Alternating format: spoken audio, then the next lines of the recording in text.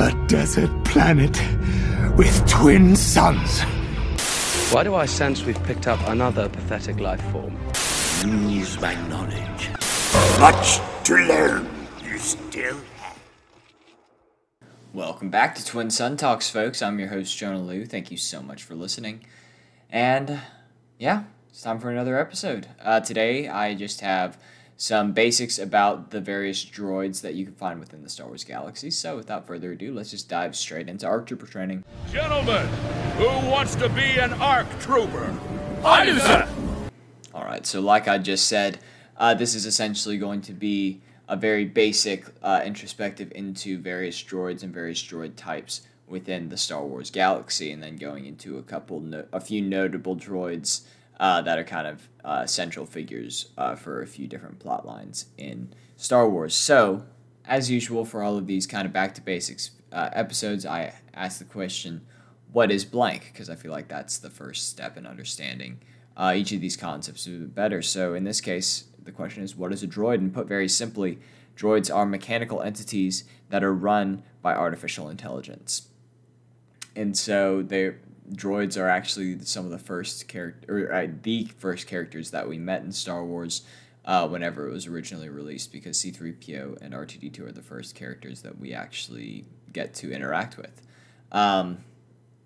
So there are a few different kinds or types of droids, first of which is protocol droids. And so these are essentially butler droids who are capable of translation, and they are primarily used to aid sentience in etiquette and as well as galactic relations. So C-3PO is an example of this type of droid. But there are also protocol-esque type droids that kind of work with analytics or what's the word that I'm looking for? Inventory checks and stuff like that. So they're a little more humanoid.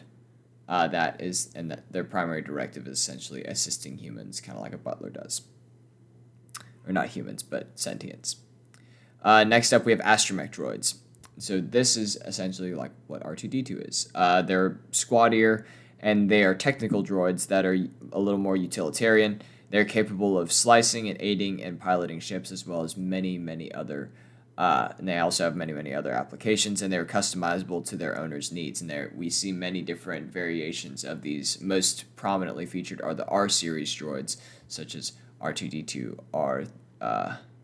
R3S6, R4, something. All of these different types of droids are technically R-series astromech droids. The next up we have are battle droids now. These droids are programmed specifically for combat, and they are trained with blasters or programmed to be good with blasters or contain built-in blasters already. And they tend to be very expensive and are notably seen during the Clone Wars, and they're used by the Separatists, otherwise known as the Confederacy of Independent Systems. There are many different types, as we see mainly within the Clone Wars show, but we see some of these utilized in the movies as well. These variations include B-1 battle droids, which are the standard tan ones. They're the ones that make up a bulk of the ranks of the Separatist army. If you think of a battle droid, chances are you're thinking of a B-1 battle droid. There are also super battle droids. They're a bit wider and more heavily armored. And they're gray, and they have wrist blasters rather than handheld blasters. There are also destroyer droids, also known as Rollies, also known as droidicas. These are the ones that can that move around by rolling on their protective shells, and then they have twin blasters built into them, and they also have built-in deflector shields, which can deflect blaster fire.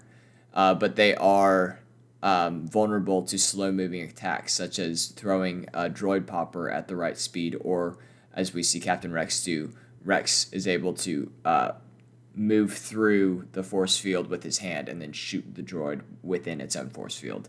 We see that at the Battle of Geonosis. There are also commando droids, which are essentially very advanced B-1 battle droids. They're more humanoid. They are able to change their voices in order to impersonate organic beings such as humans. And they are able to, they move a lot faster, they're more agile, they're more stealthy. They were used more in covert operations. We first see them whenever they take over the Rishi Moon outpost in I think it's episode 5 of season 1, Rookies. It's the first episode where we see Heavy and Echo and all them, but they're able to take over the base. Some of them carry machetes, and they also have harder armor or outer casings than most other droids. There are also aqua droids, which are primarily used on aquatic worlds, such as Kamino or Mon Cala. And then there are vulture droids, which are essentially droid ships, and they're able to fly in space and take down. And then there are different variations of vulture droids, but I went over those back in my episode about prequel ships that you need to know.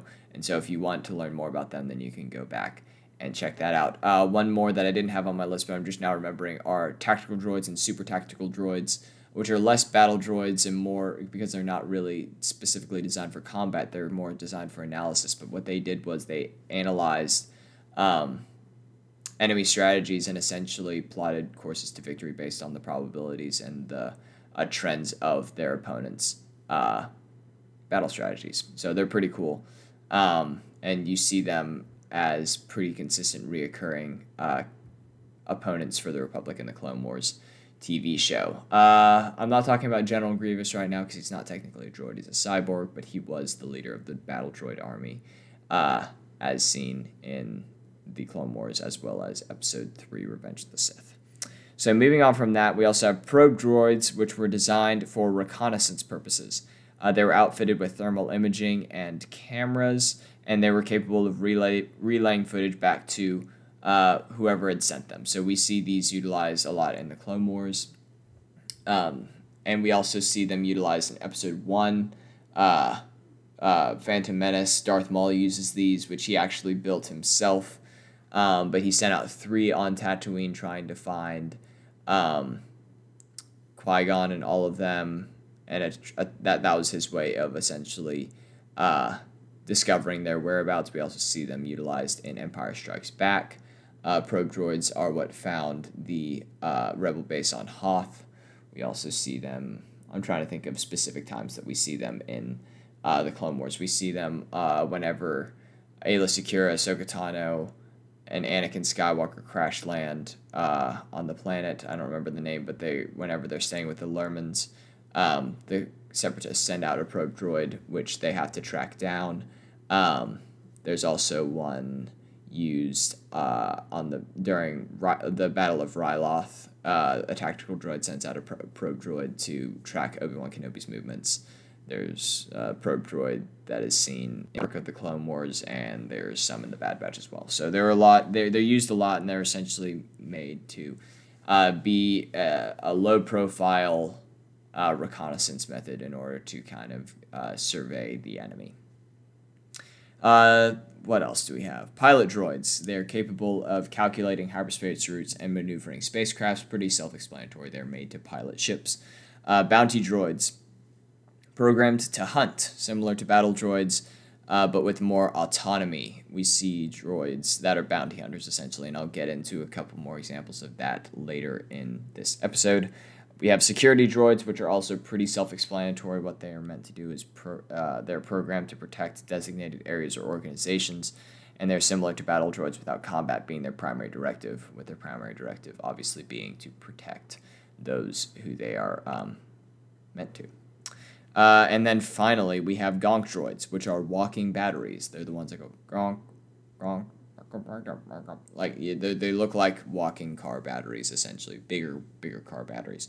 And it's a little known fact that gonk droids are actually the most powerful entities in the galaxy and the one true lords of the Sith. And I think that that's going to be revealed in future media. Don't at me. Darth Gonk is a thing, and his apprentice is Darth Jar Jar. Anyways, that's all that I have for the various types of droids. Now I'm just going to go into some notable droids and kind of what they've contributed to the Star Wars franchise. So obviously, first off, we have C-3PO. He speaks the first line of dialogue within Star Wars in general. He is a consistent player throughout every single movie of the franchise except for Solo. He and R2-D2 both are in every single movie, or at least make an appearance. But he was designed and created by Anakin Skywalker while he was a slave on Tatooine, and is fluent in over 6 million forms of communication, as he says quite a bit. But yeah, and he's played and voiced by Anthony Daniels. Shout out to Anthony. Come on my podcast if you want to. Don't know why you'd be listening, but it'd be cool if you did. Next up, we have R2-D2, who is an astromech droid. He was first seen in the service of the Nabooian Navy as a repair droid, and he's the only droid of his squad that survived and was able to repair the ship of Queen Amidala as they were fleeing this Trade Federation blockade in Episode 1, The Phantom Menace. And then we see him in the service of both Senator Amidala and Anakin Skywalker as the movies progress. He ends up in the service of Captain Antilles, which is where we first see him alongside his counterpart C-3PO in Episode 4.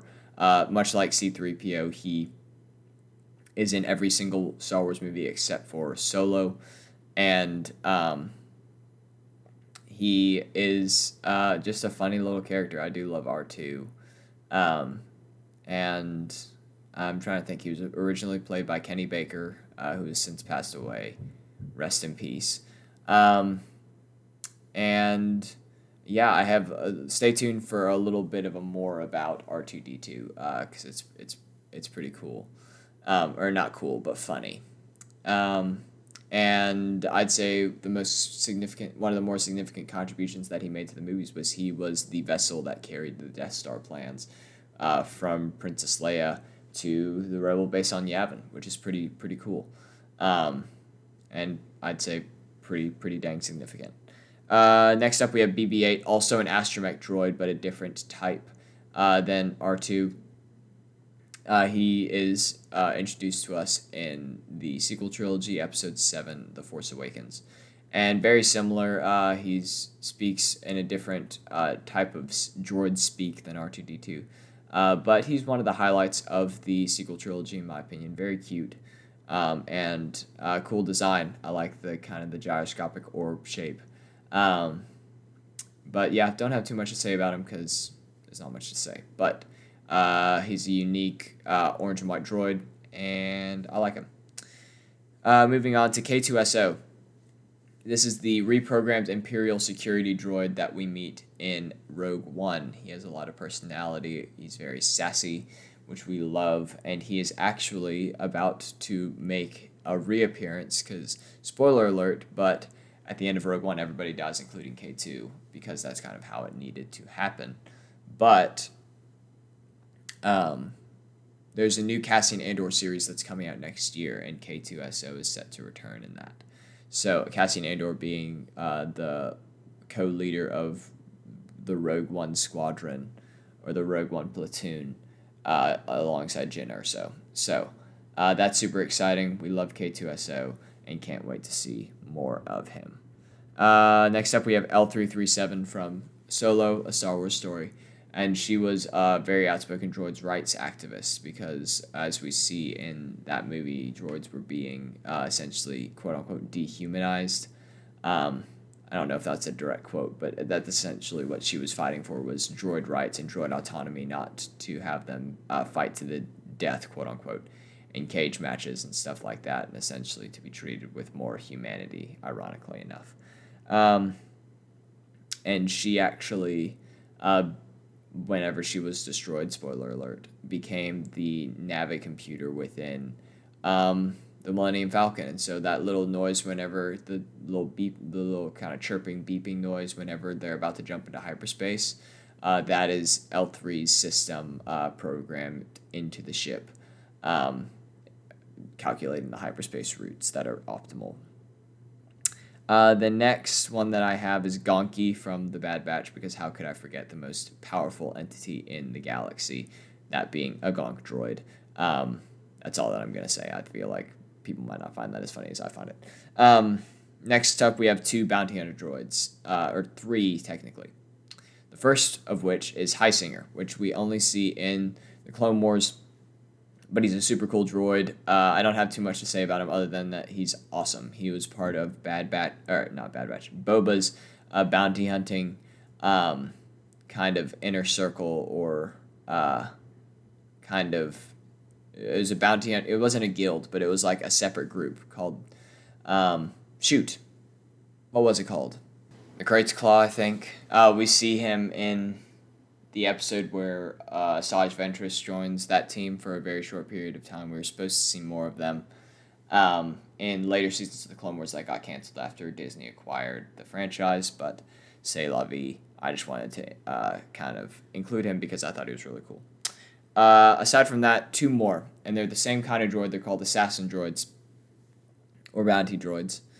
And they're the ones that have like kind of the leaner build. The first of which that we ever saw in the bounty hunter lineup in episode 5, Empire Strikes Back, would be IG-88. And he's a very iconic droid, just because he looks cool. He didn't actually do anything. We've never actually seen him do anything. But his counterpart, which is the same kind of droid, named IG-11, voiced by Taika Waititi, seen in The Mandalorian Season 1, is the same kind of droid, and we get to see him in action, and they are awesome.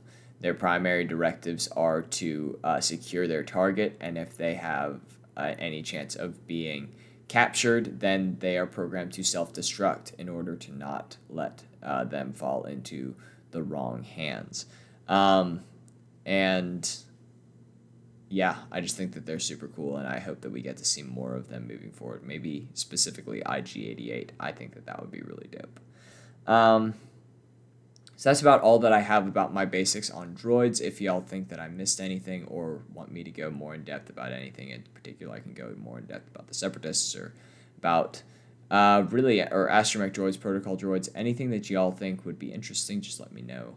I'm always open to suggestions. That being said, that's all that I have, but this wouldn't be a proper episode if I didn't leave y'all with just a little bit more.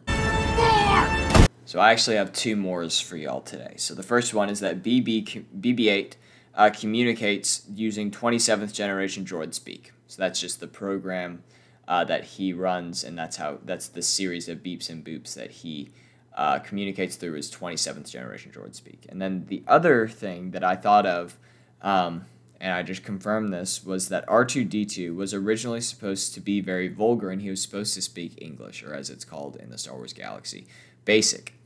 And anyways, he was supposed to swear a lot, sort of as a comedic relief type thing, but George Lucas made the decision to keep the movie more kid-friendly and changed that to beeps and boops, as we know and love today. So I just thought that was kind of interesting and kind of funny. And yeah, that's all that I have. Thank you all so much for listening. Make sure that you share this podcast with anybody that you think would enjoy it. Anybody who's trying to get into Star Wars, I would love to help give them a nudge. Anybody who wants their love for Star Wars revitalized, I would love to give them a nudge too. But anyways, I think that there are like 3 of y'all who actually listen, so thank y'all so much. For those of you who do, and for those of you who are just now listening, I'm so glad that you're listening. I really appreciate any support that I get.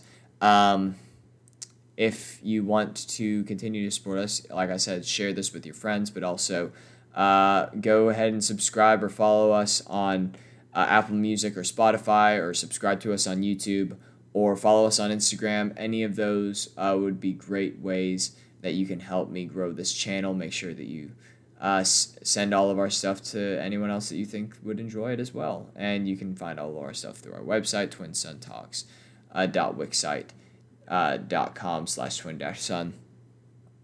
And then, yeah, at Twin Sun Talks on YouTube, or on Instagram, and then Twin Sun Talks Podcast on YouTube. and then Twin Sun Talks on all of the streaming platforms. Thank y'all so much for listening, and I will see y'all next week. You've taken your first steps into a larger world. May the Force be with you, and I will see y'all in the next episode. Bye, friends.